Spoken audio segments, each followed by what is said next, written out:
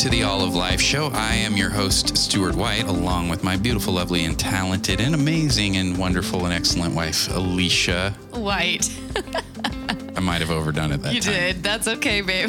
I can take it. Well, here we are yet again. Welcome to episode 46 of the All of Life show. What are we talking about today, babe?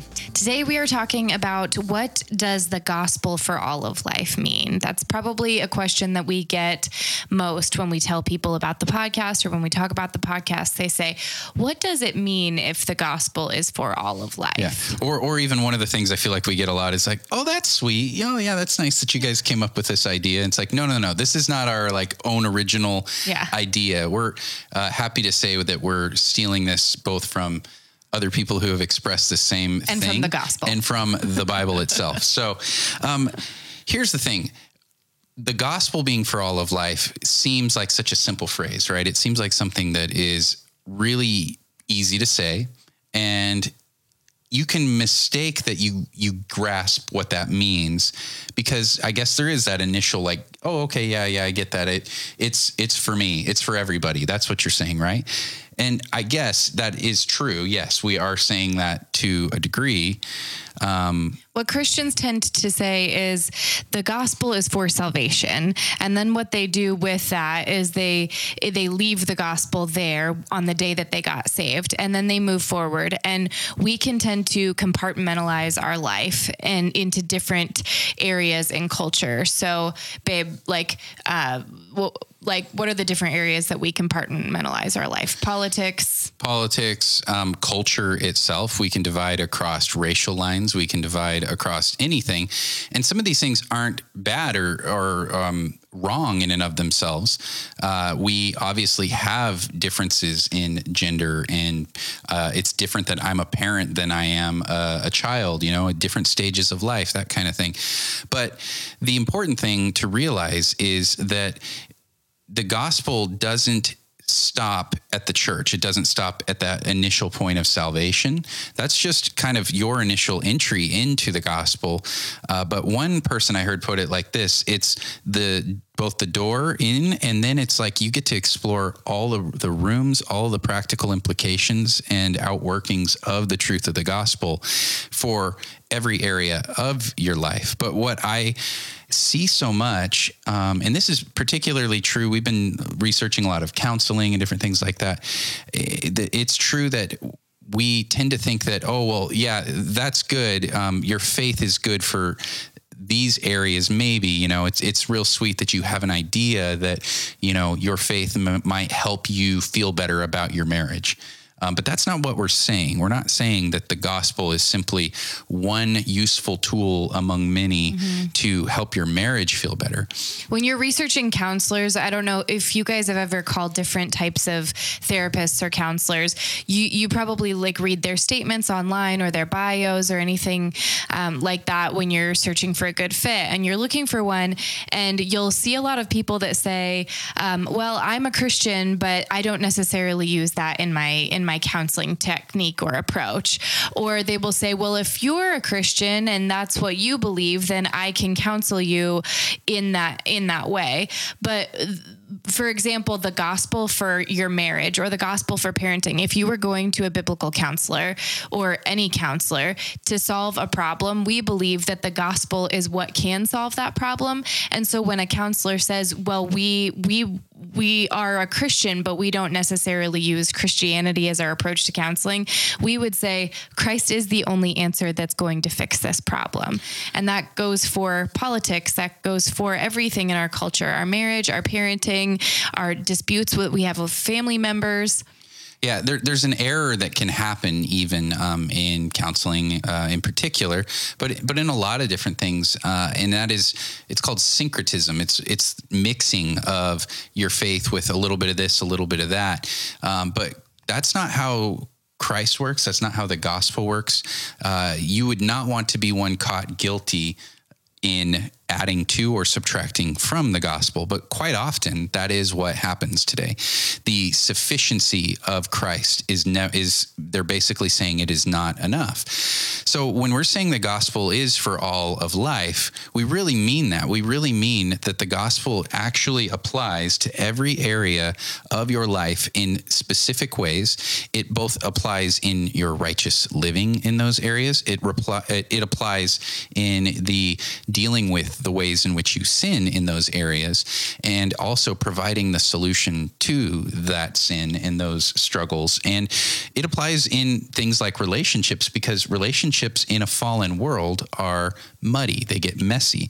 And when you don't have a gospel framework to reference, and you don't have the truth of the gospel and Jesus Christ to empower your ability to work through your relationships, and that could be marriage, that could be friendship, whatever, parenting, then you're going to end up off by maybe just a few degrees, but a few degrees down the road, and you might find yourself miles apart, and you look nothing like the gospel. You look nothing like Christ in the way that you are being transformed. Babe, can you, let's do it this way.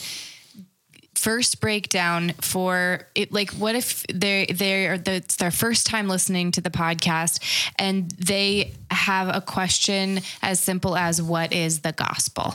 Yeah. Okay. So we have an episode where we covered what is the gospel, but again, it never hurts to repeat it. So there's this is more just a memory tool of sorts to use, but some will say taking creation, fall, flood, and they'll go through this sort of story of redemption. I like the one that is, it's found in the book, What is the Gospel, aptly named, but it goes God, man, Christ, response. So where a lot of people might start with creation, this actually starts with God, because in the beginning, God. So you start in Scripture with God, and then all of the things that go along with that. This just helps you remember. Okay, so here's the deal. God created the world. It says that he created it. It says that he created everything good. And it says that he created it in 7 days. But on the 6th day, he created man. And man was the only thing that God said he's very good. And it said that man was created in his image and likeness. And this has implications that stretch all the way to today. This is what sets mankind apart, man and woman, that we are created in the image of God. The only thing mentioned in Scripture that's created in the image of God. Yeah. Animals are not created in the image of God. The earth is not created in the image of God. And you see, here's just one implication of this, that when you don't know this, when you don't know where you came from, you don't know who you are, and then you don't really know what you're supposed to do. And often what you end up with is what we see in our culture a lot now, people falling into the trap of kind of tying their rope to whatever sounds good, whatever seems right and true in their eyes, even if it's blatantly opposed to God, if it's wrong. We see the worshiping of creation. We see extremist animal rights groups where they believe animals are no different than human beings and they deserve the exact same rights. We see these things getting missed. So this takes us from that. We mentioned God, we mentioned man. Man was created, but then something happened shortly after, and that we see that in Genesis. We see that man fell in sin because the account. Satan, the serpent, came and tempted Eve, deceived her. Adam sinned willfully. Both of them were sold the lie that Satan said, no, God does not want you to not eat of the tree of the knowledge of good and evil because you will die. He's afraid, basically implying he's afraid that you will be like him, knowing good and evil. Mm-hmm. And so you will be your own gods. Sound familiar? This is what we are told today. We are told you are a special snowflake. You are a rosebud. You are perfect. There is no one quite like you. We praise the person, Well, even in spite of their broken, I'll add on fallen to that state. too, because I think a huge thing right now in culture is seeking enlightenment, which there is so much of that going around, this personal quest for enlightenment. But what that really is people being enlightened to what they believe is the truth by searching created things to fill in the gaps of what their truth should be. Well, what we see is because of that fall, sin entered the world, right? And so sin, it didn't just affect Adam and Eve. Like, they didn't die right away, but they did die, and they did immediately, spiritual death set in. And what really happened is they were separated from God. They ended up not being able to have access like they had, because it says in Genesis that they would walk with God in the cool of the day in the garden. In fact, after they had sinned, we see that they are hiding because they heard God walking in the garden. In Genesis, when it's talking about the curse of death, I believe that is talking about the actual curse of sin. Like, death is a separation from God. That is what death is. That's what I believe hell will be, a separation from God. It's both the literal, physical, like death and decay set in the world.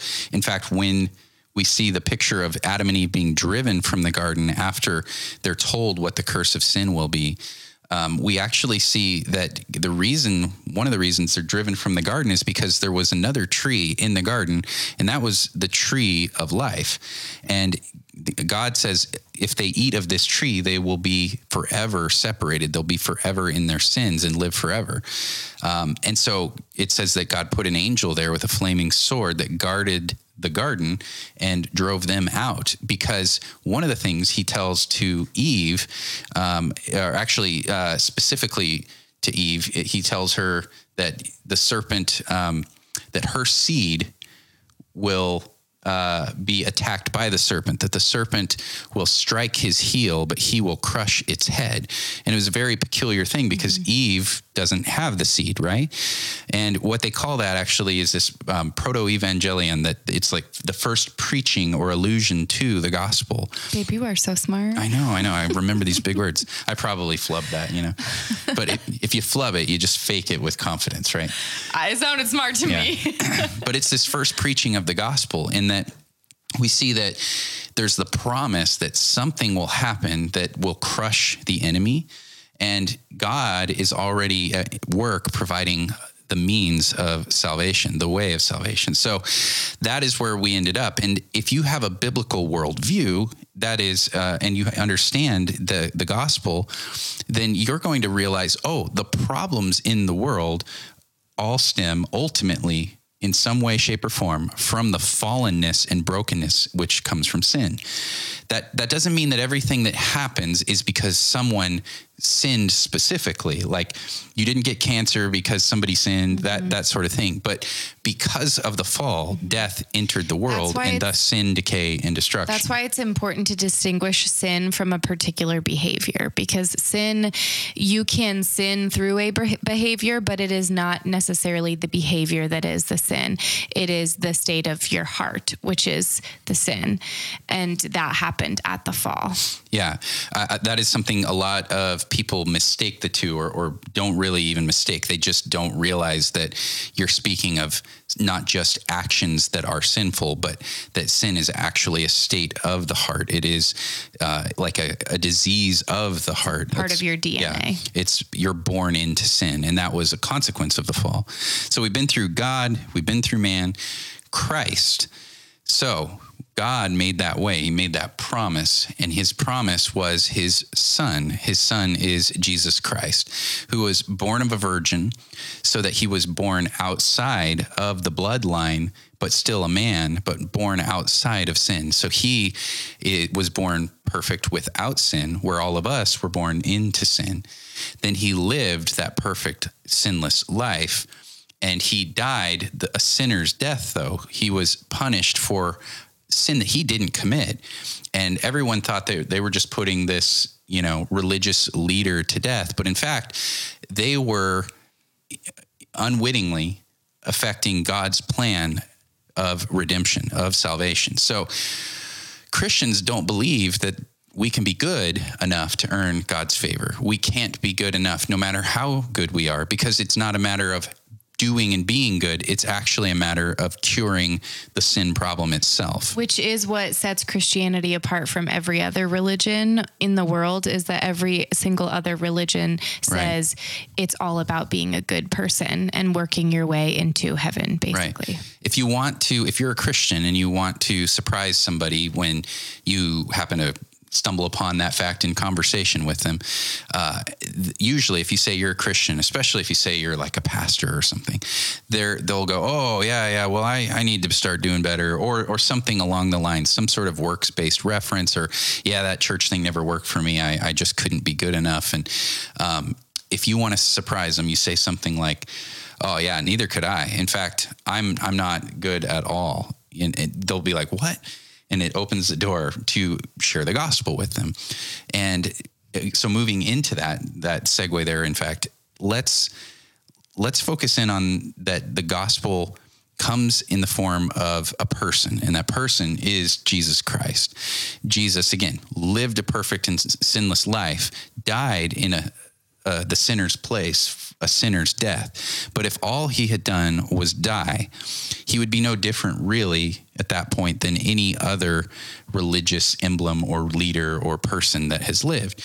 Because other people have claimed to be God before. And they've claimed to be good men. In fact, that's what many people attribute to Jesus. Oh yeah, he was a good man. Well, good men don't make claims to be God. Good men don't make claims to be the way, the truth, and the life, unless they actually are. If they're not then they're liars. Yeah, which would make them a not good man. Lying is a bad thing. I don't know if you're aware of that. So Jesus, though, what sets him apart is the resurrection. You have him rising from the dead, conquering death, because death is what happened when? In the fall, right? It's set in then. So you have this fulfillment of that promise that the serpent would strike his heel, but he would crush his head. The serpent that brought death, that brought sin sneakily into the world, has been defeated. Satan, sin, and death are defeated at the cross, and then Christ conquers over them through his resurrection. So now it says that then he ascended into heaven at the right hand of God, where he makes intercession for us. And we have access to God the Father. Remember, that access to God the Father was destroyed at the fall. We were driven out of that fellowship that we had with him at the garden, and now we have it restored. In fact, this is another cool thing. The Gospels record that in the temple where the Jews would go to worship, they had this massively thick curtain that was there to prevent people from getting into the holiest place, which is where in Moses' day and in David's temple and Solomon's temple, or not David's, but Solomon's temple that David designed, they would commune with God and meet with God, though they hadn't in 400 years. Since we see the New Old Testament end, and we see this veil, this blocking barrier, ripped in two at Christ's death. It just rips from top to bottom. This symbolizing that the blockade, the barrier, the thing that separated us from God has been torn in two, because where the Ark of the Covenant used to sit inside the temple, there was the mercy seat of God, and that mercy seat is where the Lamb, was supposed to have been, and that is Jesus Christ himself. So he makes the way. And the beautiful thing about the gospel too is that in the garden, God gave, when he created man and woman, he gave them a free will. He gave them an opportunity to choose him or reject him. And he gave that to them through the choosing of, will you follow my command? I said, don't eat of the fruit. And they chose to. They chose that. They chose to want to be like him by knowing the difference of good and evil. And the beautiful thing about the gospel now, as it's being played out by him sending his son, is that he has given us the choice to choose him again. You your ancestors chose to sin. They chose the fall, but I am giving you, each and every one of you individually, a chance to follow me, to worship me. And that's why the gospel is for all of life, because we have a choice every single day in these situations that we're dealing with, in our daily interactions, in our marriage, in our parenting, in our politics, in our cultural views, in our relationships. We can choose in those moments to worship him or to choose our own selfish desires. And that is why the gospel is for every area of life. Yeah. If you want to get more specific on those, you can say, if you have an understanding of the way that the gospel applies, if you understand that it isn't just some other religion that came about and there's a bunch of other options out there, but that the claims of Christianity are exclusive, that Jesus is the way, the truth, the life. He is the only way, that the explanation for the reason why things are the way they are in the world, why things are broken, why things are awful, why there is death and war and famine and destruction and decay. It all goes back to the fall. When you understand that, then if you were to, let's say we were to offer counsel to somebody struggling in their marriage, if we can come and bring them into unity with what the gospel says, why their problems are actually there, that there is a conflict between the two of them because they are each broken and fallen, living in a fallen world, and they're sinners that they don't need to identify as a sinner anymore because they are now a saint, but they are not living as if they are saints. They're not empowered by the gospel. And this is the other thing I didn't mention before, but in the promise of what Jesus did on the cross, before that, when he's with his disciples in the garden, he tells of the helper that he's going to send, that he will reveal all truth, he'll convict of sin, lead into righteousness, and be their wise counselor. And he's referring to the Holy Spirit. And it says that when he arose, he gave gifts to men, that he poured out his Holy Spirit. We see this in Acts. And in the book of Acts, we see what is the day of Pentecost. And a lot of people put the emphasis on, they all spoke in tongues. They all did this miraculous sign gift. And if you read it clearly, it actually is like, yes, that is what happened. They spoke in tongues, but they didn't just say random things. They preached the gospel in different languages to people who spoke those languages. And they told of the mighty works of God. There was purpose and intention in every gift given. Right. So we see that the Holy Spirit empowers the believer to minister the gospel to people. The Holy Spirit empowers the people to declare the truth of the gospel and empowers them to live the Christian life. Because I had this conversation with our oldest daughter just yesterday, I think it was, and we were driving along and she goes, "Dad, if a person dies and the last thing they did was sin, do they go to hell?" And I honestly was a little bit surprised that she asked this, because I kind of was like, have I not taught you? We failed. But with kids and with anybody, as you're trying to minister and preach the gospel to them, oftentimes you think it's going in, but sometimes it's just bouncing off. And then suddenly there's just this opening of their eyes, like God just graciously opens their eyes to the truth of it. Well, I got to tell her and explain to her, your salvation isn't dependent on what you have done, but on what Christ has done. The Holy Spirit seals you. He keeps you, that you are resting in his righteousness, not your own. So if you're resting in his righteousness, if he accomplished the work, then how could you work your way out of that? Apart from if in theory you want to say, yes, you could just outright reject him. It just wouldn't seem feasible for somebody who's actually experienced that, actually known salvation and known Christ and been sealed by the Spirit to do that. And Scripture speaks of not having any of those lost from Christ's hand and things like that. But I digress. We're not trying to talk. Yeah, we could do a whole nother episode of that. But so to circle back to just the gospel in a marriage, for example, when you have those two sinners who are sinning against each other, and you need to counsel them in what is the truth?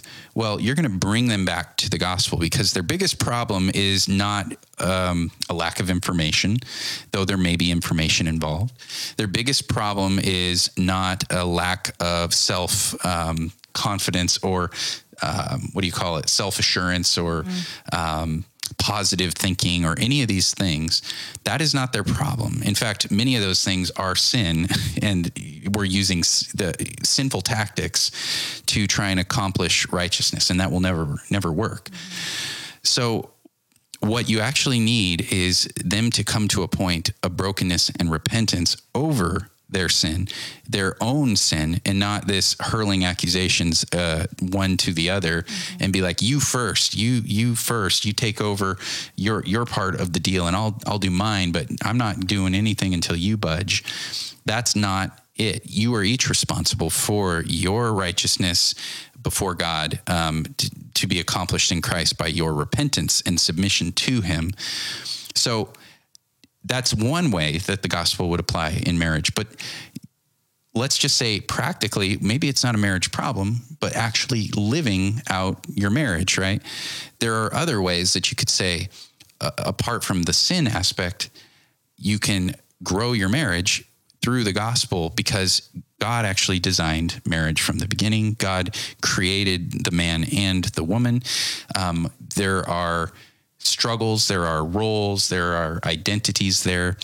And when you are unified with what the Bible says, with what Scripture says of the roles of husband and wife and marriage, and how it actually represents Jesus Christ and his church, the bride, then you're going to have a whole different view. And that is what Scripture says, that the husband in the church is Christ, and the bride is the church.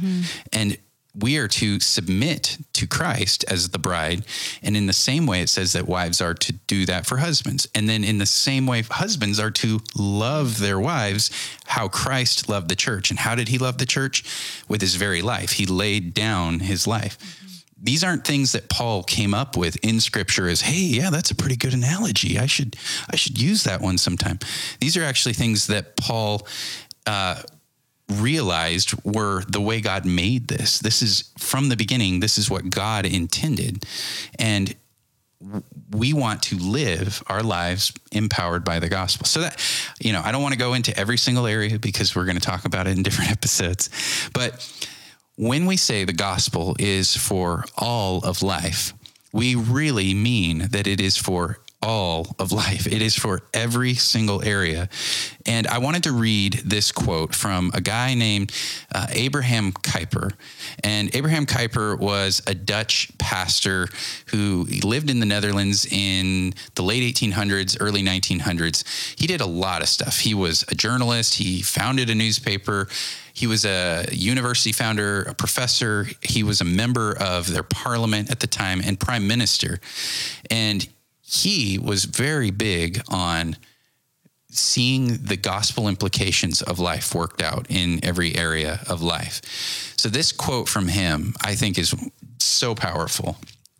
And it is, "There is not a square inch in the whole domain of our human existence over which Christ, who is sovereign over all, does not cry, 'Mine.'" I got to read that again, because I just love it. It's a good quote. "There is not a square inch in the whole domain of our human existence over which Christ, who is sovereign over all, does not cry, 'Mine.'" Now, if you're thinking, okay, well, that's great. This guy said that. That doesn't make it true. Well, hold on. Let me just take you to Scripture, because Scripture is our ultimate authority. So in Colossians chapter 1, he says, we'll start in verse 13. Speaking of Jesus, Paul says, "For he rescued us from the domain of darkness and transferred us to the kingdom of his beloved Son, in whom we have redemption, the forgiveness of sins. He," speaking of Jesus, "is the image of the invisible God, the firstborn of all creation. For by him all things were created, both in the heavens and on earth, visible and invisible, whether thrones or dominions or rulers or authorities. All things have been created through him and for him. He is before all things, and in him all things hold together. We'll stop right there. If you want to dig a little bit deeper, you can go back into one of our earlier podcast episodes where we talked about worldview. But this is why the Christian worldview, it all goes back to this. If you say you're a Christian, you have to admit that what the Bible says is true. You cannot be a Christ follower and reject any part of the Bible. And what the Bible says is God created the world and he owns all of it. And if he owns all of it, he owns us. He owns our hearts. We are here for his glory, yet he is good enough. And well, he's just so good that he would just love on us, even in that we're not his little minions. He loves us like children, like we are his and he is ours. And so we have to submit ourselves in every area of our life under his authority because he owns it. I believe, and I think it's what scripture ultimately even means here, is that he holds everything together by the power of his will. Jesus Christ is the one holding it together. And that should kind of come as like both encouraging and like a fearful respect comes upon you, because he could have just let go. Mm-hmm. He could have said, you know what, I'm tired of this world. I'll start over. But no, that wasn't what the plan was. The redemption was always the plan, because who God is revealed in Christ, and God wanted to reveal himself to us and have us redeemed by him. So he showed his love through Jesus Christ. As it says there again in verse 13, he rescued us. The Father rescued us from the domain of darkness, transferred us to the kingdom of his beloved Son, in whom we have redemption, the forgiveness of sins. You can't, like you were saying, you can't just compartmentalize those things. You can't do the Thomas Jefferson approach and just cut the things out of the Bible that are too miraculous or that you don't like and just have your own Bible of your own making. You have to cut out of yourself the things in your life that are in opposition to that and not surrendered to what God is doing in you. If you have been saved, if you have put your faith in Jesus Christ, you have an obligation to surrender and be filled by the Holy Spirit. You don't have to go on in sin. Your identity, contrary to culture right now, your identity is not your sexuality. Your identity is not your gender. Your identity is not your job. Your identity is not your spouse. Your identity is not your kids. Your identity is not your skills or your ability to do music or any of these things. Your identity is as a beloved son or daughter in Jesus Christ. Because of Jesus Christ, you are a daughter or a son of the King. And that is where your true identity is found. So if you understand this, the more you understand this, and believe me, this is a never-ending, unexhaustible topic. Mm-hmm. The more you dig in, the more you find. You never run out, because the infinite God is who you're finding in this process. And you begin to go, oh yeah, that's what God is doing. That's how he works. That's what he's doing in my life. Mm-hmm. So guys, that's why the gospel is for all of life. I hope that was helpful in breaking it down, helping it become a little bit more understandable. We appreciate that you guys have tuned in, and we're excited to continue digging into this topic further, but breaking it down even more into why the gospel is for all areas of life. Thank you guys for listening. Thank you for watching. And until next time, God bless.